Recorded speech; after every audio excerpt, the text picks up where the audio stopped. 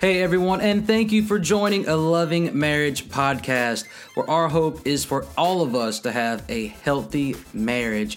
Now, I'm James Wilson, and I do this with my wife, Alison Wilson, who I love very much. But as you know, marriage is not always the easiest, so we want to bring value to you and your spouse and to your family, because we're stronger when we do this together on a strong foundation of faith. So in this episode, Alison and I, this is our Facebook Live session in our group, Healthy Christian Marriages. So in this episode, we talk about what Christ was saying in the book of Mark, chapter 10, verse 9. And he's saying that what God has joined together, let no man separate. And so the reason why we wanted to go through this is because no one or no thing can separate us from our spouse when we stand on a strong foundation of God. With that said, I hope you enjoy the conversation between Alison and myself. And if you haven't joined the group yet, go ahead and do that. Here's the episode.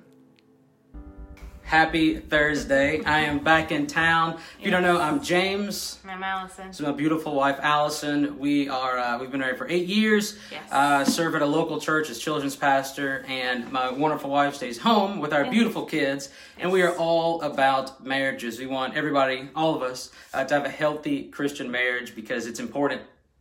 It is very important. It's extremely important. So one of the things that we're going to do tonight is we're going to really dissect with Mark, is it 10? 10:9. Yeah, 10. Mark Chapter 10:9. 10, verse 9. Because Jesus was asked by a group of Pharisees, they tried to trick him in a question about is it lawful to have a divorce and some of these other things. So we're not talking about that tonight. we're not talking about that. But there are some things that we are going to talk about in regards to what Jesus says about God's plan for marriage, and then how that works with us and with you. What do we do? So nevertheless, in the book of Mark, it counts for the life of Christ. But the Pharisees try to trick Jesus, and they were like, "Is it lawful for somebody to have a divorce?" They're trying to trick him. But nevertheless, as Christ answers that question, he goes down further on in verse 7. He says, "Therefore, a man shall leave his father and mother, and hold fast to his wife." Verse 8, he says, "And the two shall become one flesh, so they are no longer two, but one flesh." And then the one that we're going to park on tonight is verse 9, where it says, where Christ said, "What therefore God has joined together, let no man..." Oh, Sorry. yeah. It's all right. Yeah, watch out. "Therefore, what God..." That's just the powerful word of God right there. "But what God has joined together, let no man separate." And there's this thing about all the things that get in the way to try to separate us, or try to separate you and your spouse. Even before... Jeffrey said hello. Hey, Jeffrey, hope all is well, man. So, but even before with John the Baptist. So, John the Baptist, he was captured, he was arrested by King Herod. So King Herod, he had a thing, the king, Herod, he had a thing for his brother's wife. So his brother Philip, he had a wife, and let's just say King Herod was digging his wife. He was like, "Oh, yo, I like her a lot. But John the Baptist said something to King Herod. He said, "It is not lawful for you to want your brother's wife." That ain't right, man. Bam! Right? So all that to say is, as Jesus is talking about how that God has put us together, let no man separate us, John the Baptist, he shows that. He's saying that, King Herod, you may be king, but it's not right for you to desire another person's spouse. And so as we're talking about letting nothing separate us, because God has joined us together, but let no man separate us, what we're going to talk about tonight is what are some things that have kind of crept in to try to separate us. And those are some things I know for me, whether it's busyness or time or money, but nevertheless some things that naturally, unattended to, that will naturally creep in and try to separate you from your spouse. Yes. So, babe, just kind of off the cusp, is there something that you know that every now and then you catch yourself going, "Man, that's pulling me away from what's really important in my marriage"? The kids. Yeah. The kids. Sometimes staying at home, like I'm all around the kids, and I don't notice that That's all I'm doing. I'm not paying attention to you at all. Yeah. And I think about it, I was like, have I hugged him today? Yeah. Have I told him I loved him today? Yeah. Well, and that's the hard part with kids. You know, obviously you have to tend to your children. Yeah. Right? Yes. But sometimes the care and the time and the energy. I mean, I know, you know, anybody with children, and if you haven't had yet, you know, some other things we'll talk about, but you put so much energy into children when they're young because they need to be safe. Yeah. They can't care for themselves. I mean, you know the deal. You got to feed them, got to pay all that stuff. But those things can easily creep in and begin to attempt to separate us from our spouse. Mm-hmm. And the beauty of that is just like what Christ is saying is, you know, nothing can separate us because God has put us together. Yes. But also, as Paul was talking about, the love of Christ. Like, there's nothing that can separate us from the love of God. Like, nothing. There's nothing. No, there's no lowest valley that can separate us from the love of God. There's nothing. Mm-hmm. Not even a health issue or money or whatever the case is.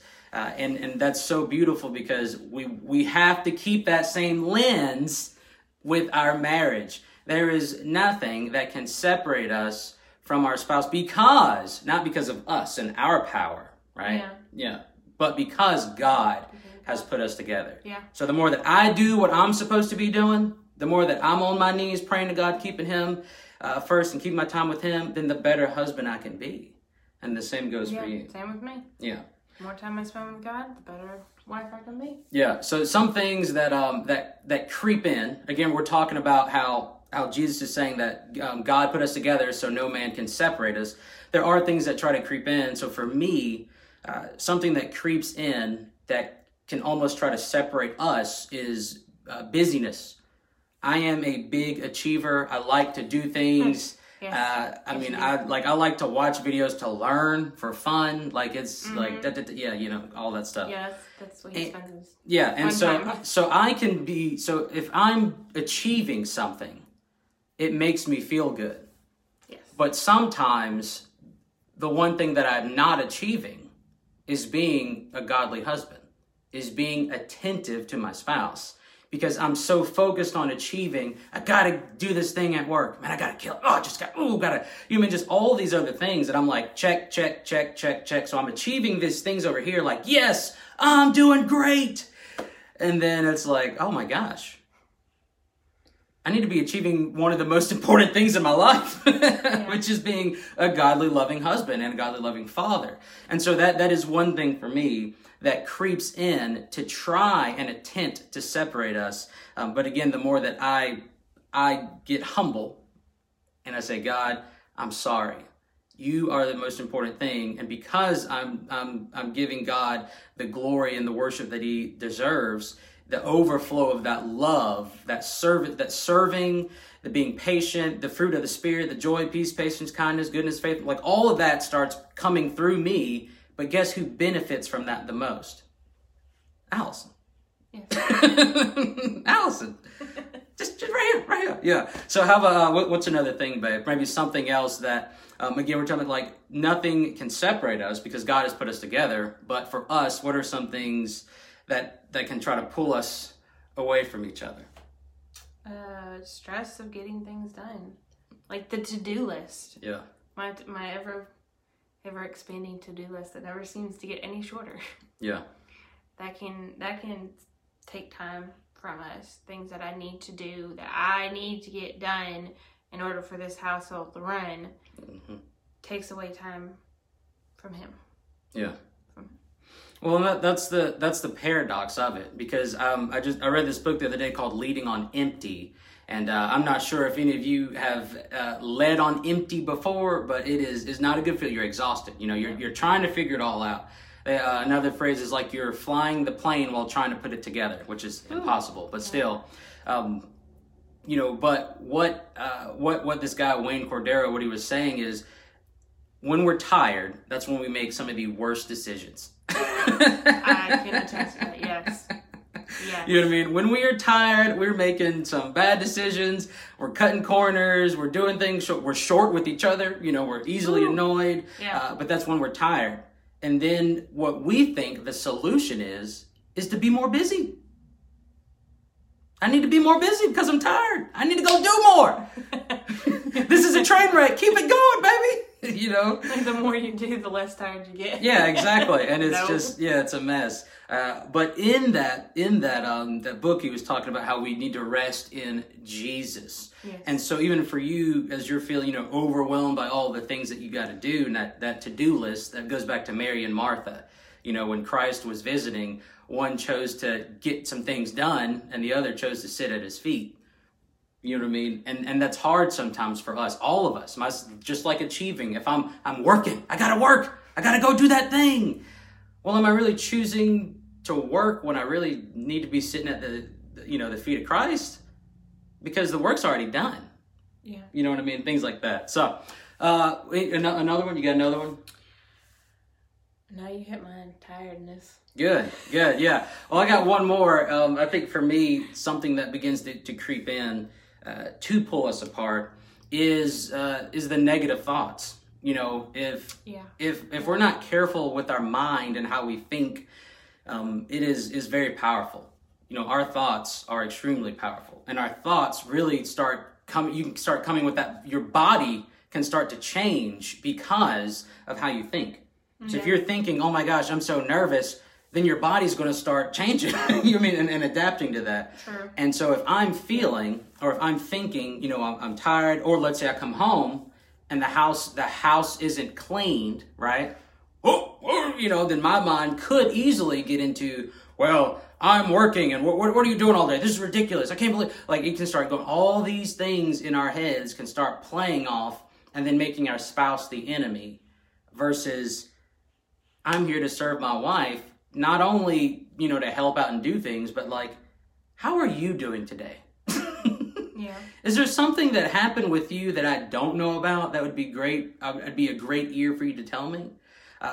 Hey, is there some, hey, I understand I had a hard day too, but taking those thoughts that could easily separate us, because now I'm thinking, oh my gosh, you're so annoying. You'll never change. You always do this. I can't believe it. How did I get into this? How do I get out of it? All of those dangerous thoughts, which come. Yeah. But we can allow Christ to keep those thoughts captive, to capture them. Because the more time we spend with Christ, the more we know what his voice sounds like. So think of sheep and a shepherd. If a random guy comes up, he's like, hey, little sheep, come on over here. Hey. They're most likely, they don't know him. They don't know his voice.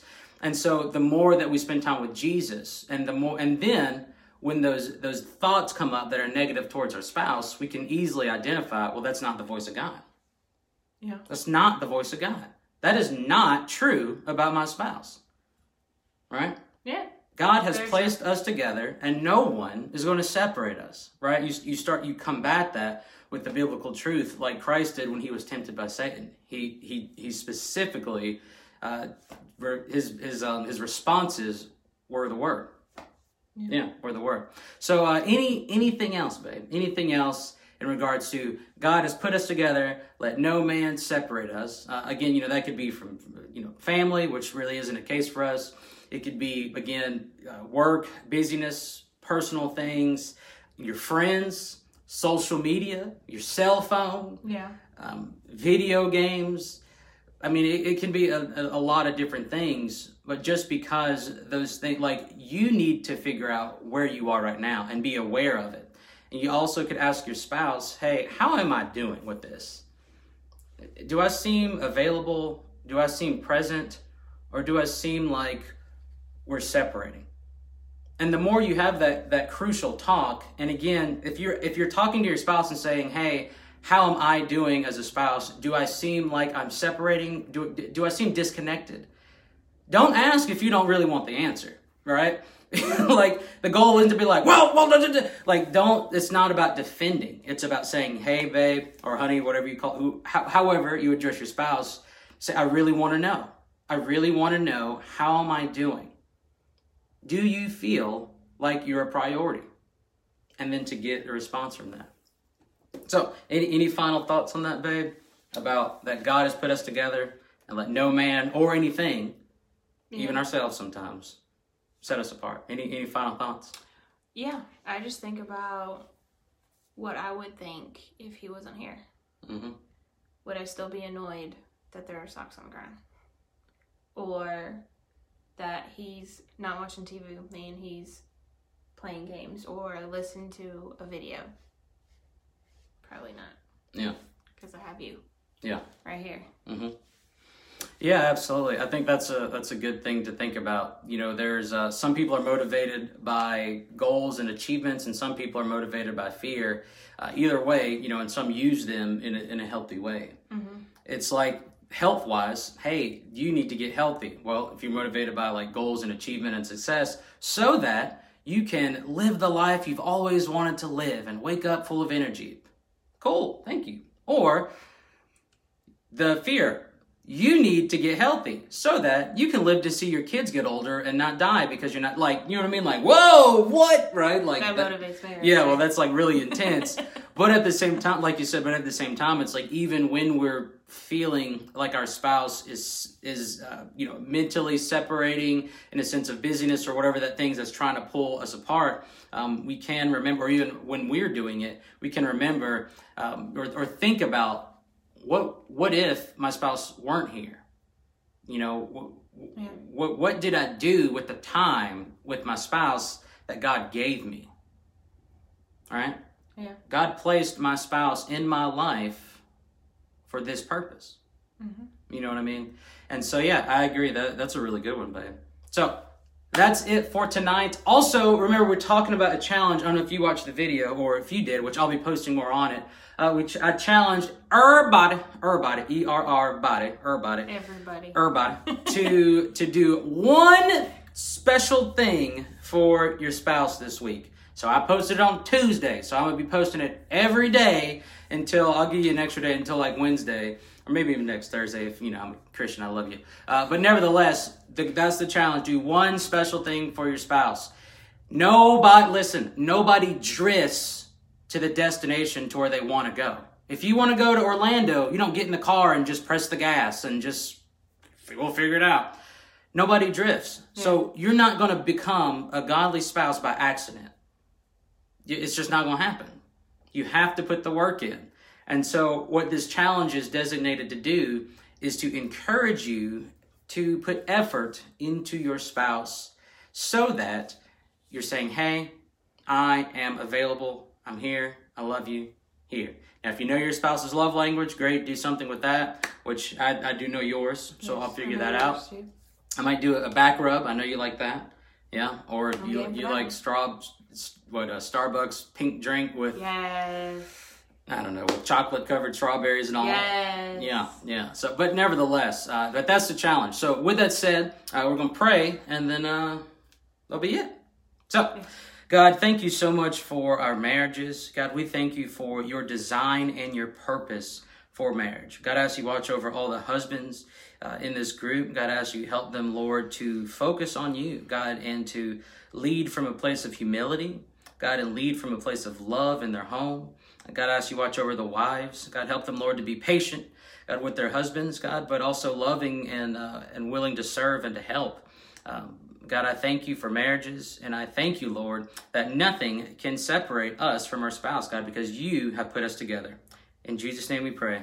Amen. Amen. All right, we will be live next week, and don't forget the challenge. Don't forget it. I'll be posting it all week. But other than that, bye. Bye. Okay, bye.